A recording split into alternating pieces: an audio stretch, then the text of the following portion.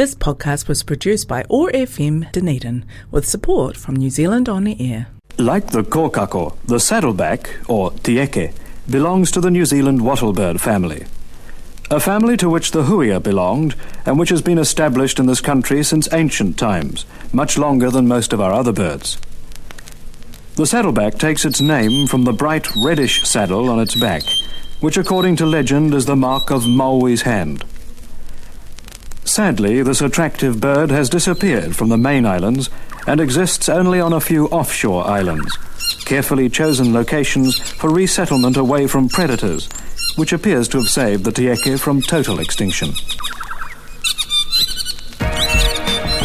Community or chaos? We can construct and nurture community or fall into chaos. Over the next hour, Marvin Hubbard hosts conversations toward creating a fairer, more equal society. Community or chaos? Made possible by support from the Peace and Disarmament Education Trust. We're talking with Kevin Clements, who is the former director and foundation chair of Peace and Conflict Studies, the New Zealand National Center for Peace and Conflict Studies, and is now the one of the directors of Todo Peace Institute in Japan, and they do research and is an independent nonpartisan institute committed to advancing a more just and peaceful world through policy-oriented peace research. You can listen to this program by podcast by going to oar.org.nz and then going to podcasts and then going to Community or Chaos. Well, Kevin, it's good to have you on. Welcome. It's good to be with you again. Cheers. Welcome to Community, and hopefully not too much chaos this time. Right, hopefully not. Kevin, I'll start off with a question. Since the invasion of the Ukraine, the media and other commentators have seemed to have painted a picture of Putin and Russia as bad and the West as good. Is this a helpful way of looking at the world? Could you comment on this? Well, it's never helpful to kind of demonize political actors that you have to have some sort of relationship with. Partly because, as we know, when you start demonizing others, you basically are just a step away from dehumanizing them. And if you dehumanize them, then there's no particular reason or rationale for why you should want to engage them in civilized conversation. So the demonization of your opponents is a very dangerous step to take, and having a kind of a Manichaean division of the world into goodies and baddies, depending on where you line up around this war in Ukraine, I think is also very dangerous. It's true that most of Western Europe has lined up with the US, and Australia, New Zealand, and Japan have too. But there are significant numbers of other countries that have not, like all the BRICS countries, Brazil and South Africa and so forth. So we shouldn't just feel that the world is divided into goodies and baddies and the West and the rest. I think that makes it very difficult to stimulate and get negotiations moving. Does the Ukraine crisis and invasion have roots that go back well beyond 2014 when? Absolutely.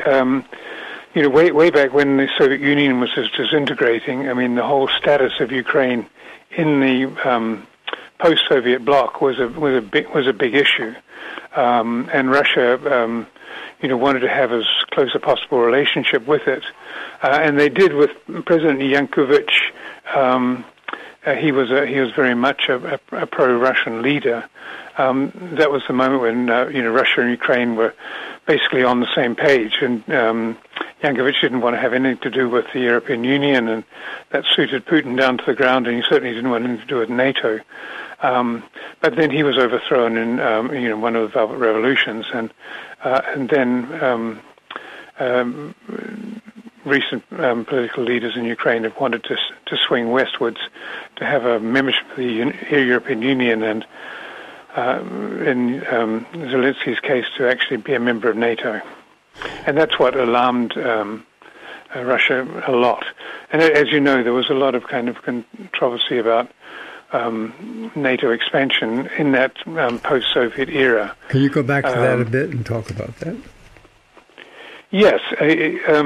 Well, at the end of the Cold War, there were lots of conversations between Gorbachev and Reagan and others about how the West would not try and expropriate former Russian allies and Warsaw Pact members, and the way in which they indicated they wouldn't do, they would abide by that, was by saying that they would not seek membership of former Soviet satellites into NATO. There's a lot of controversy on that question, isn't there?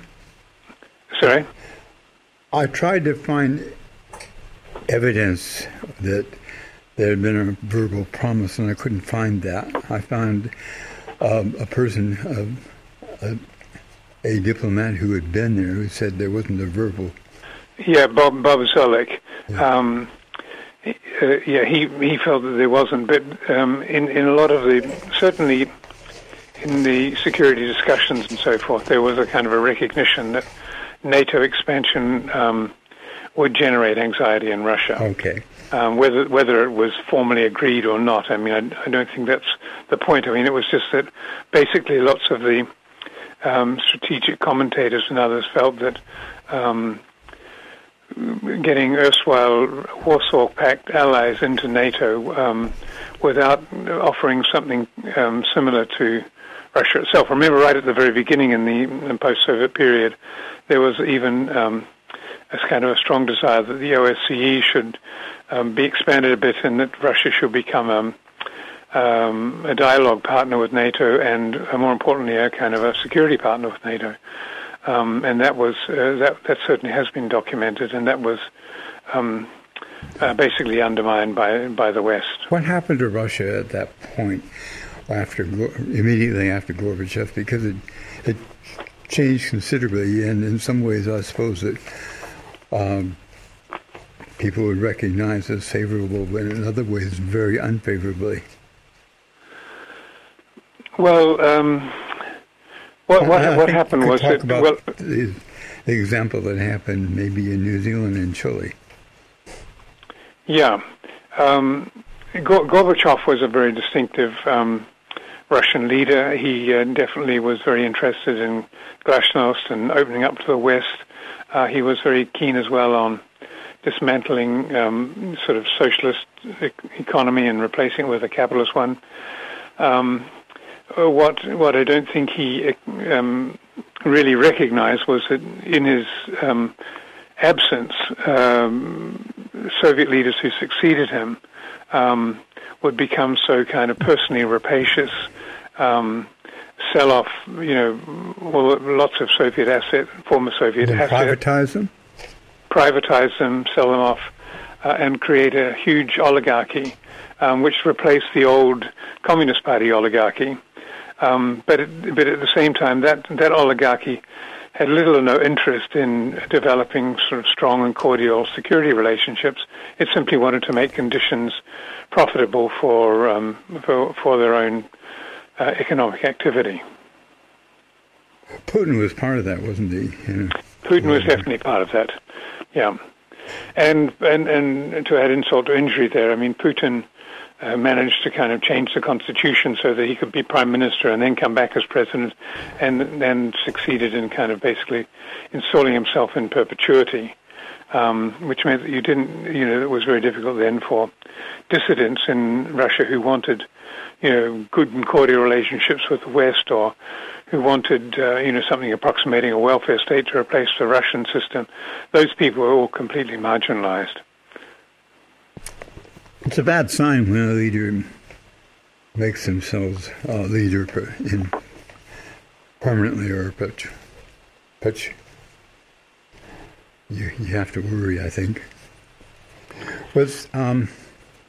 Yeah, and then there had been discussions in Minsk and so forth, which had been facilitated by Germany and France and others, about how to make sure that Ukrainian sovereignty was respected. And that's where a lot of the discussions around, sorry, I'm backtracking a little bit, but when the Soviet Union collapsed, Ukraine still was providing storage facilities for Russian nuclear weapons. And there was a deal made there that if Ukraine gave up those nuclear weapons, returned to Russia, that there would be security guarantees for their sovereignty. And that was quite explicit, and that gave rise into the different Minsk agreements around, what Russia would or wouldn't accept in terms of its own relationships with Ukraine. Well, tell us a little bit about that, because there was a fair size minority of Russians in eastern Ukraine, as I understand it. And, that's one of minority. Yeah, there's that was one of the big challenges. Wanted some kind of independence from Ukraine, or else Russia. Yeah, and that this is one of the big challenges, because under the former Soviet Union, Russia, of course, sent a lot of Russians into the different satellite countries, and significant numbers of them remain. So the most significant number outside of the Donbass would be in Kaliningrad, in the Baltic states. And Russia's feeling is that wherever there are majorities of Russian speakers, then Russia has some rights to defend them and so forth. So if you take one of the former Russian satellites in Georgia, when that split up between Georgia and Abkhazia, there was a strong Russian majority in Abkhazia. And the Russians just quietly, as soon as they lost their Georgian citizenship and their passports were no longer Georgian and they couldn't get around, the Russian government simply started providing all Abkhazians with Russian passports and then basically annexed Abkhazia. And I think it was sort of hoping that it could do something similar to the Ukraine. All right.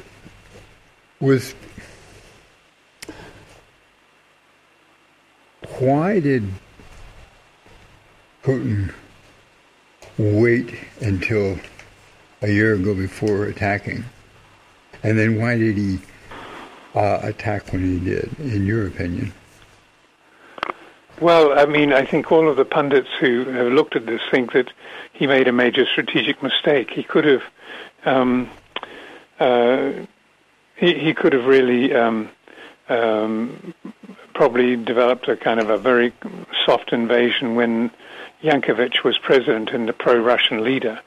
He chose not to do that then, but at that same time, they did have agreements about Russian protection of Russian speakers in the Donbass. I think he just got impatient. He could see that Zelensky was not going to be a compliant puppet. And I think they really did believe that they could have a blitzkrieg kind of invasion that would result in the rapid overthrow of Ukraine. So I think he made some major strategic blunders, and certainly didn't calculate that Ukraine would defend themselves to the extent to which they have. But his basic orientation is to restore Mother Russia to its kind of former imperial glory, which means significant intervention in Poland and Finland and the Baltic states and in all the Caucasus, and he would like to be able to have a Russian sphere of influence there, and that was certainly one of the major motivators. But I don't think there's any doubt at all that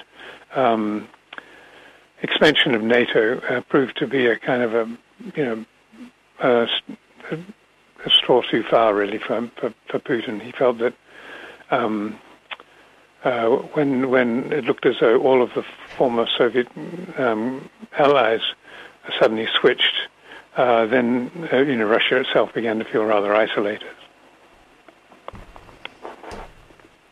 Yes. Looking at the map, he actually invaded Crimea first. He did, yes, in 2014. Now, two things. Why was Crimea so much more important, and why was it simpler to invade than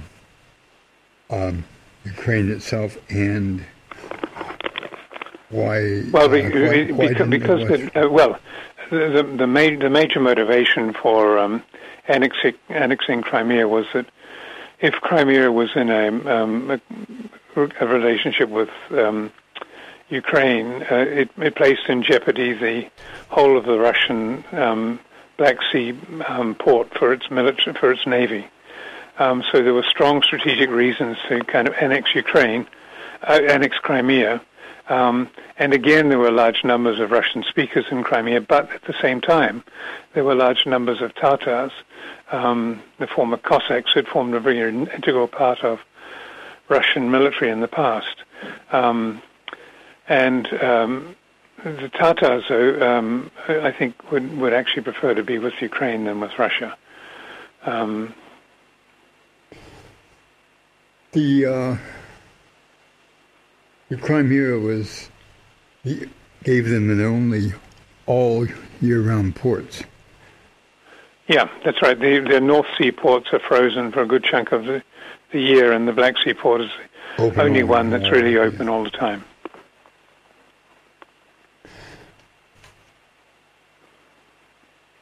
While we're talking about Crimea, why do you think the West was more relaxed about that?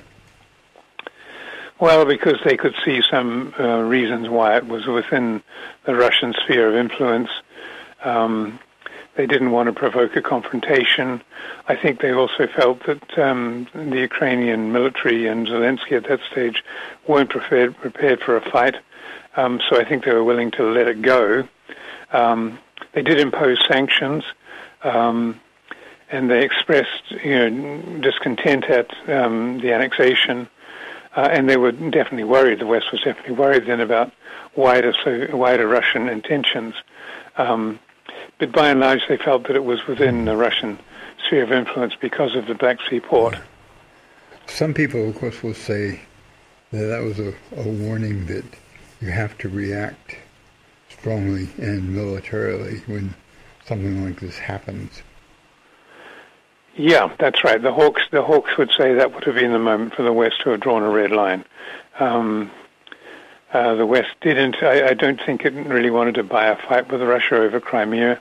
The supply lines and logistics of defending that, that part of Ukraine would have been very challenging, especially since there was already kind of a lot of Russian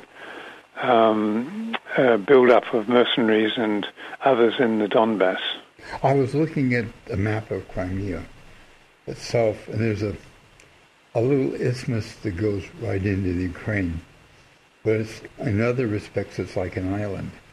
I was wondering if you were bargaining, you could say, we want this isthmus so we'll always have access to the Black Sea. I mean, Ukraine could say, but you could have the main part of Crimea, and then you also have access to the Black Sea and all the ports you need.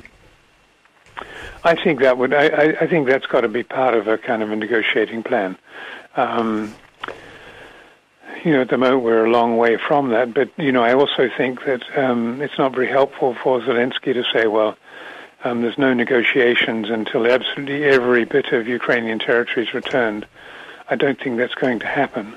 And so I think it's very important that Zelensky kind of has some sense about what he really wants to, what he would consider central to his sovereignty, security, and a stable border. His tone has changed, has it?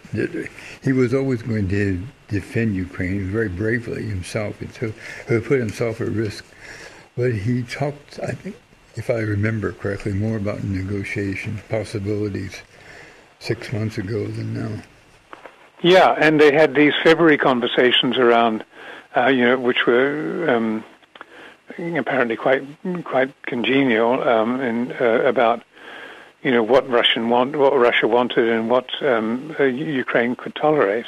But they all ended. Apart from the high-level consultations about prisoner swaps, which have been going on in Turkey now for nearly the whole year.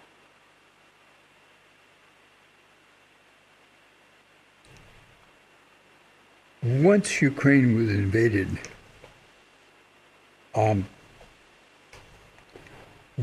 did they actually have a realistic choice between anything between surrender or self-defense?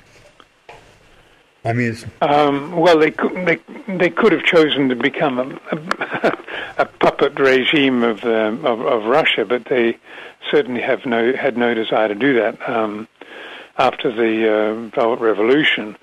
So, and I think there was a kind of a strong sense that even with the high levels of corruption and so forth, there was a strong sense that they could become a kind of a former Russian democracy. So I don't think that surrender was an option. So self-defense was all that remained. And it shows you that between 2014, when Russia invaded and annexed Crimea, Ukraine had actually become quite well equipped militarily from America and NATO and so forth for realistic self-defense, which is why they chose self-defense. Also, he got elected partially on anti-corruption, and he's done work on anti-corruption even recently, as I understand it. Yeah, he's actually sacked some of his close ministers who were involved in corruption. Crimea still ranks, in the bottom 5% of the anti-corruption index, Transparency International's corruption index. So that's a major problem. And there's also a lot of anxiety around, how much of the weaponry that's flowing in there is going completely to the Ukrainian army, or whether some of it's being siphoned off for more malign purposes. I mean, either for weapon sales on the black market or worse, kind of different kind of mercenary groups and so forth in Ukraine. No matter what one thinks about the motives of provocation or lack of provocation of the invasion of Ukraine, it was extreme and by its nature inexcusable and evil, and an inexcusable and evil action. Acknowledging all this, could you talk about seeing the conflict in black and white terms with Putin as an evil madman comparable to Hitler? Well, I don't think there's any doubt that anybody that's got a sort of even the vaguest of interest in the United Nations Charter has to see this invasion as a clear act of aggression and contrary to UN rules and regulations. So there's no doubt that it was, seen as absolutely inexcusable, an unacceptable action on the part of a bordering nation state, and an action that really challenged what has not been challenged for a very long time, which is the safety and security of agreed borders, and in Europe as well. So this is, so there's absolutely no doubt at all that Russia committed, a major international crime by invading Ukraine. I think that the Western response to that, at one level, can be justified as, supporting the victim in the face of unacceptable illegal action. But I think that insofar as the West and others have been describing this as a kind of a just war and a war between good and evil, I think that's a challenge if you wanted ceasefire negotiations or if you want a negotiated settlement to the war. I mean, the one thing that nobody wants is a kind of a stalemate with Russians in the Donbass and Ukrainians on the other side sniping at each other, like as in North and South Korea. So I don't think it's helpful to demonize Putin in that way. I think it certainly doesn't create a good climate for negotiations. Even in the heat of the Cold War, there were many diplomats and so on who didn't see Russia or even communism entirely evil.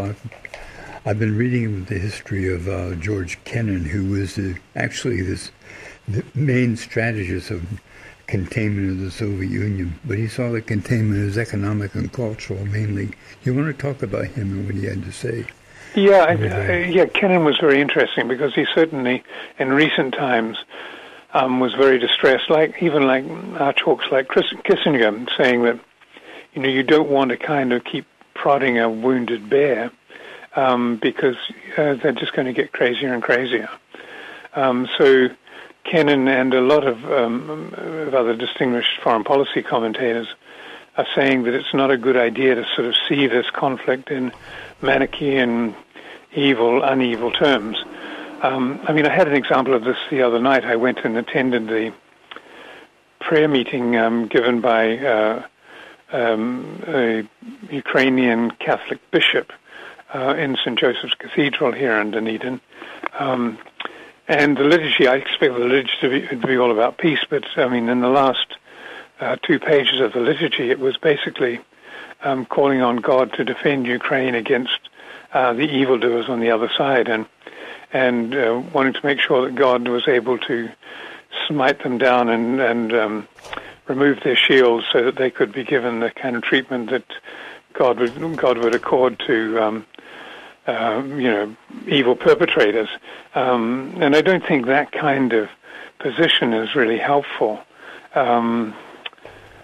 And so Kennan, I think we should listen to the wisdom of Kennan. He knew a lot about Russia and how to contain it. He lived in Russia and as you said, he was certainly very averse to making sure that it was military containment. He saw that as kind of wasteful and ultimately self-defeating. Yep, but he was very anti-communist. He certainly was very anti-communist. And very anti-Soviet Union as it acted then, or was then. But and there were reasons for doing that. The Soviet Union, had huge violations of human rights. It wasn't the utopia that its advocates thought it was going to be, and it's pursued a very military foreign policy with a lot of proxy countries, in Africa and elsewhere. And worse, it had, it directly invaded Czechoslovakia and Hungary. When it looked as though those countries wanted to assert some sovereignty, so it had a pretty negative reputation. Mind you, America does too, because if you look at America's wars over the last 100 years, America has not been averse to utilizing military power and force whenever it's want to get its interests recognized and they're not being accommodated through negotiations. Oh, we might have a piece of music now.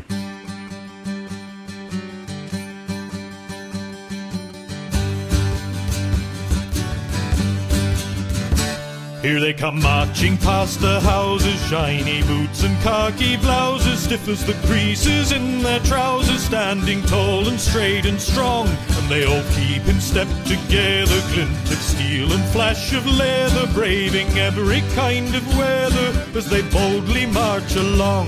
You can dismiss it as a ploy for the enlistment of the boys who'll be impressed to see the toys and play the games that can be played. And you may well prefer abstention, but I feel compelled to mention you do well to pay attention when the boys are on parade. Look at your sons before they're older, they'll be stronger, they'll be bolder, just the thing to make a soldier, and we'll turn them into men. And they'll be taught to follow orders, keep the peace and guard the borders, to protect us from marauders and defend us to the end. But the position they'll be filling is to be able and be willing to be killed or do the killing when there's a price that must be paid. And you may well prefer abstention, but I feel compelled to mention you do well to pay attention when the boys are on parade. In the pursuit of a community of decency and unity and equal opportunity, we stand prepared to fight. And if there's a threat to our position from an unruly opposition, then with guns and ammunition we'll repel with all our might. And we'll dehumanize and hate them, send in the troops to decimate them, as in the name of all the nation all it stands for is betrayed. And you may well prefer abstention, but I feel compelled to mention you do well to pay attention when the boys are on parade. For merely the whim or intuition of an elected politician makes a melee with no conditions. Once the monster quits the cage, it's a machine that gives no quarter, dealing death and sowing slaughter, raping mothers, wives and daughters in an all-consuming rage. And we may well believe we need it, and we'll pay to arm and feed it, but can you tell me who will lead it when the decisions must be made? And you may well prefer abstention, but I feel compelled to mention you do well to pay attention when the boys are on parade. Some will wonder what's to fear and say that there's no danger here, but there has never been a year when soldiers haven't been at war. And all the evil executions and the bloody revolutions and the ultimate solutions to have all been seen before. And there is always someone scheming, and sometimes at night when dreaming, in the distance I hear screaming, and in my heart I feel afraid. And you may well prefer abstention, but I feel compelled to mention you do well to pay attention when the boys are on parade.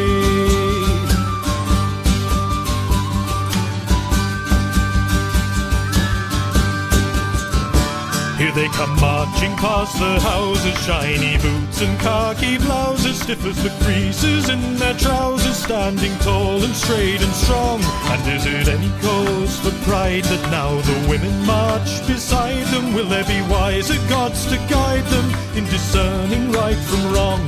For every step is a reminder of the threat that lies behind if we forget the ties that bind us when the authentic game is played. And you may well prefer abstention, but I feel compelled to mention you do well to pay attention when the boys are on parade. And as the procession passes by, consider the sight before your eyes, 'cause it'll be you they kill and die for if they are called to the crusade. For you may love them and adore them, you may hate them and abhor them, but for Christ's sake don't ignore them when the boys are on parade.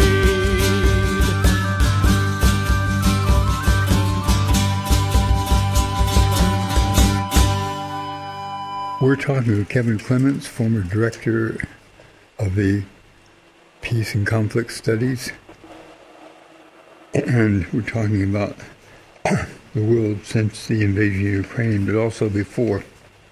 Let's go back to George Kennan. He was actually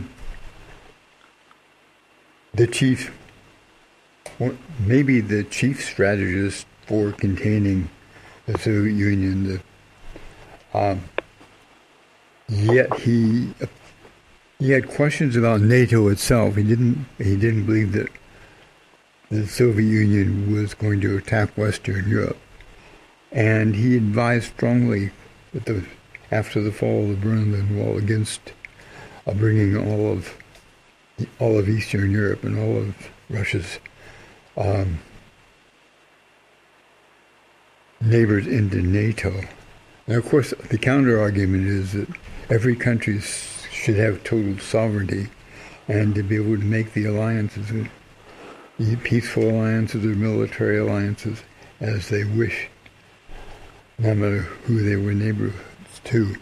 And of course, ideally, that's probably right. But you have to ask yourself what would happen what happened to Cuba when they had an alliance with Russia, and what would happen to Caribbean nations or Mexico, or if they had formed an alliance with China right now. Yes. But so there's the we need to work for a world where nations really can make their own choices. Despite yes, and I think that's one of the other principles of the United Nations, which is that each country has a right to self-determination. And in situations like this, where you have big hegemonic powers like Russia, seeing a country exert its right to self-determination like Ukraine, that becomes kind of threatening, because it's the polar opposite of what the Ukrainians and many Russians are looking for. A lot of Putin's behavior, I think, can be seen as a sign of weakness rather than strength. I think he is truly fearful about the consequences of too many strong and robust and independent countries on his border. Now, it's clear that a lot of the establishment around Putin and a large percentage of the population, I wouldn't know if it's a minority or a majority, of Russian people share Putin's nationalism to some extent. And is there any evidence that his successor would be less extreme than he, or more amendable? Yeah. I have a very good friend and colleague in Moscow, Vladimir Baranovsky, who was at a meeting I was at in Japan, and he felt very concerned about speaking publicly about his own feelings on this because there was a lot of self-censorship. But he did say that, by and large, Russians bought into the notion that Putin was basically defending the motherland. And there was a very close linkage, of course, between, and Putin's made this very clear, which is kind of very uncommunist of a former KGB operative, but there's a very close connection between the Russian Orthodox Church under Patriarch Kirill and the Russian leadership. They're basically glove in hand. And the Russian Orthodox Church is essentially a kind of a mother church defending that, rather medieval notions of the motherland and its extent. And the reason that Ukraine is seen as a very important part of their worldview is because in medieval times, Rus, which was based in Russia, based in the Ukraine, and which gave rise to the Russian Orthodox Church, was clearly part of the then Russian Empire. So it's a very tangled and long historic web. But Vladimir Baranovsky anyway said that, leaving aside propaganda, most Russians, in fact, were supportive of the war, even though they knew that the casualty rates were high. And if there weren't a Putin there, maybe a Lavrov type of person, the current foreign secretary, I don't know whether they would be quite as bad. I think they would be willing to cut more deals than Putin. Putin seems very recalcitrant at the moment and not really willing to negotiate. The big question, of course, is whether China's current peace plan, which is really a call for a dialogue under their auspices and others, has any attraction for the Russian leadership. It's not detailed or explicit at all. Yeah, and the president of Belarus has been pushing the China line. I mean, but if I were in the United States or in the Ukrainian government, I would certainly not dismiss the initiative, because the moment you can start talking, then maybe you can strike some deals. I noticed that the Chinese are against unauthorized sanctions, like economic sanctions. And that sounds well and good. I mean, sanctions can be misused as well as used well. But you have to remember that, for instance, apartheid was basically the two factors that helped destroy apartheid. One was the people, particularly African people of South Africa, but the people, and the other was the sanctions from all over the world, and they were unauthorized. They were actually often opposed to corporate interests and brought about by institutions like churches and freedom groups. Yeah, I mean, sanctions are a bit of a double-edged instrument. I mean, the evidence I can't imagine the United Nations using sanctions as long as you have the 5-power veto. Yeah. Well, the sanctions regime, I mean, I think is hurting Russia a bit, but it's got North Korea and China and India and other places in South Africa that are willing to kind of break the sanctions regime.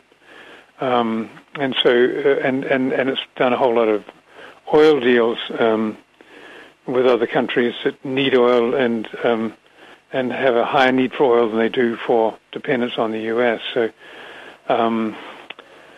you know, I don't think that sanctions are working all that effectively. And in fact, some evidence that the Russian economy has grown in the last year instead of shrunk. Russia has a population and probably the resources to carry on this war for a long time. Even if they are expelled from Ukraine, they will still be. Won't they still be in a position to threaten Ukraine indefinitely?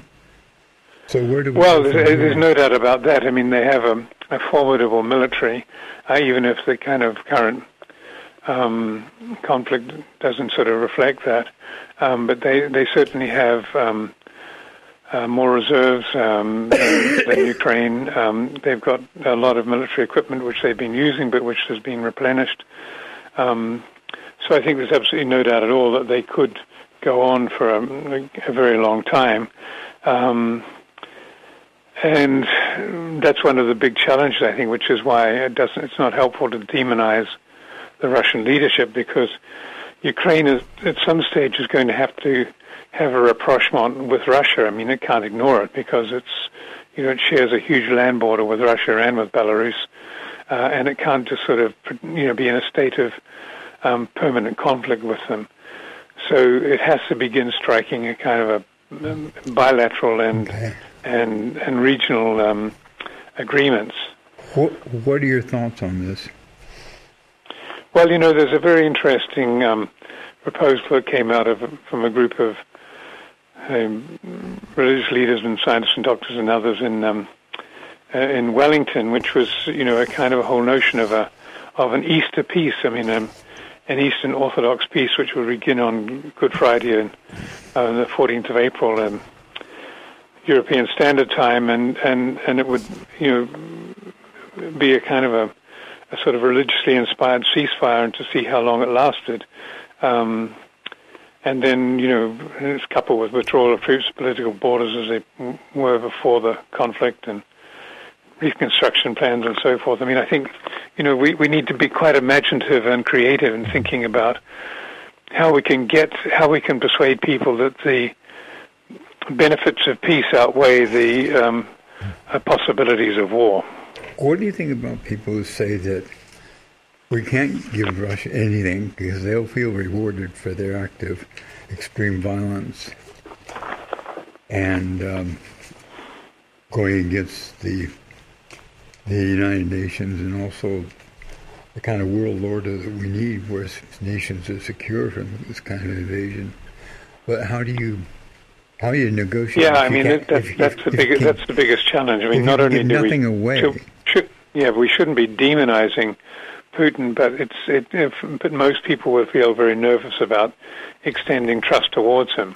I mean, I'm not absolutely sure about Russian dynamics, but I think that if it's clear that Putin's about to lose this war, then I think his position in Russia will be challenged. So he has vested regime interests in keeping it going as long as he can, and until he can point to some victory. I mean, if they can, point to a victory in Bakhmut and things like that, then he may be able to sort of say we can negotiate. But at the moment, there's no no indication that he's willing to do that.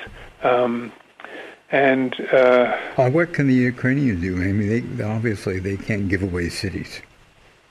They can't give away cities, but I think they could give away Russian-speaking parts of the Donbass in return for guaranteed sovereignty, guaranteed security. I mean, the other piece of the puzzle you just put on the table, Marvin, is in a post-ceasefire peace agreement context, what can the West provide Russia so that it doesn't feel vulnerable in terms of its own security? Also, they need to feel respected in some way. Yeah, they need to be respected. They need to be treated with dignity. Putin, but not in such a way that this can be construed as a victory for Putin. I think that would be very bad. But in a way which provides him with some exit options that currently aren't on the table. Okay. What do you feel like? It seems to me that relations with China between the United States and China have grown worse over the last couple of years, and that that the United States has actually paired off Russia and China as similar. And they almost deny. Yeah, I think this coupling is very dangerous. First of all, it forces Russia and China closer together. And remember, in the past, China's been quite ambivalent about Russia and Russian encroachment on its own border areas and so forth. So they're not sort of by and large natural allies. But if the West keeps on sort of needling China and worse, kind of developing containment policies against China, then of course they have no alternative but to look at allies roundabout like Russia and North Korea and elsewhere, and I think that's very bad. I personally don't think that they should be linked or allied like this. I don't think there's any imminent prospect, for example, of China invading Taiwan. In fact, one of the videos you sent me prior to this conversation, showed very clearly from Chinese former General Zhao Bo that China had no timeline for the reincorporation of Taiwan into its country. He was interesting because he was former high in the Chinese military, but he was sent to this security conference by the Chinese. Yeah, and I thought he was very moderate. And I think the West needs to pick up that kind of moderation and respond to it positively. I see absolutely nothing to be gained by a global containment of China. I think that the AUKUS arrangement and the Quad with India and so forth is going to be more counterproductive than productive. And I really think we need to figure out new ways of connecting and relating to China that doesn't involve us seeing them in enemy terms, because I think the Chinese government knows that it has more to lose from a kind of a military conflict with the West. And also the other thing is that the notion that all of the wargaming shows that America could not continue to support a war in Ukraine and have a war in East Asia at the same time. It would just overstretch its resources, and it would eventually lose. So I think there are good strategic reasons why it should not be bellicose, and I think there are good strategic reasons why the West should not keep on thinking about China in terms of containment. Some people say as Zhao Bo said, although its military expenditure is high, it's been at 2% for the last decade, which is perfectly in line with the military expenditure of most other countries in the world. Except for the United States. Except for the United States, which is way higher. Yeah. One of the things is China. Some people consider China a developing power that will probably continue to grow in importance, and that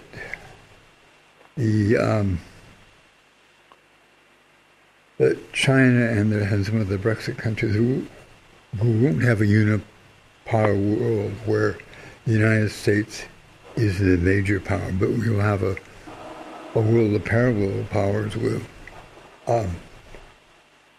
other nations, including China, but not just China,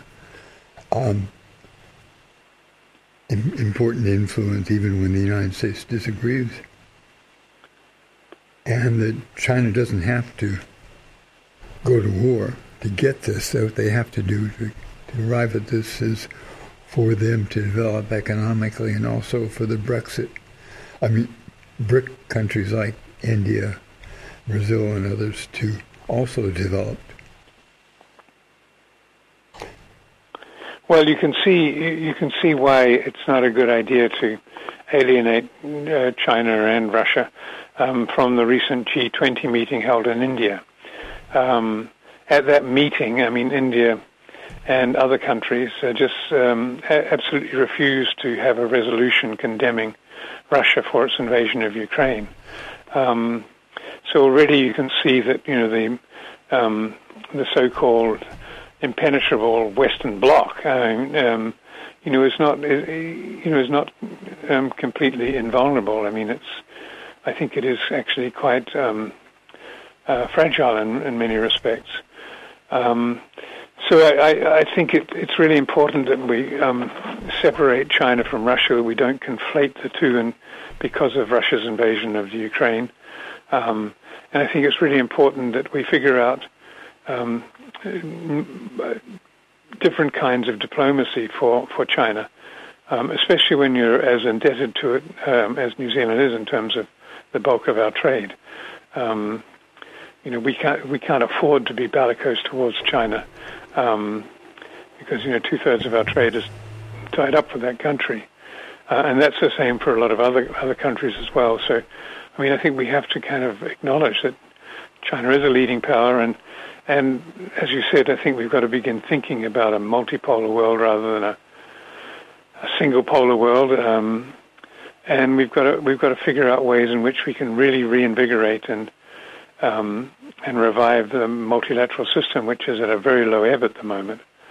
Does that include the UN? That includes the UN, yes, absolutely. So regional organizations in the United Nations have really got to be revived so they can play an active role in conflict resolution and peace building and in peacekeeping, and in trying to avert the kinds of flashpoints which ignited the Russian invasion of Ukraine. Okay, we've got about a couple of minutes. Anything? How would you like? What are your hopes of the future, and how do you get there? Well, my hope for the future is that this war doesn't continue another year. My anxiety is that it will, because both sides think they can win.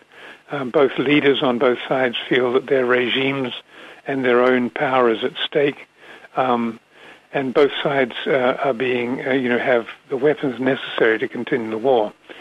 But I think if this war continues for another year, it's really going to shape concepts of global order to the detriment of global order in a paradoxical kind of way. So my hope is that we can get some concrete ceasefire negotiations moving, either under China's auspices or under China and Turkey's auspices, or more optimally under the United Nations auspices. And I hope that we can certainly negotiate a ceasefire and then set up machinery for negotiating a more permanent peace agreement. But it's going to involve a lot of give and take on both sides, and at the moment neither side seems to be either willing to give or to take. Well, thanks a lot for coming along, and I'll have to think about there. Yeah, no, thank you for asking me, and all the best. This podcast was produced by OAR FM Dunedin with support from New Zealand On the Air.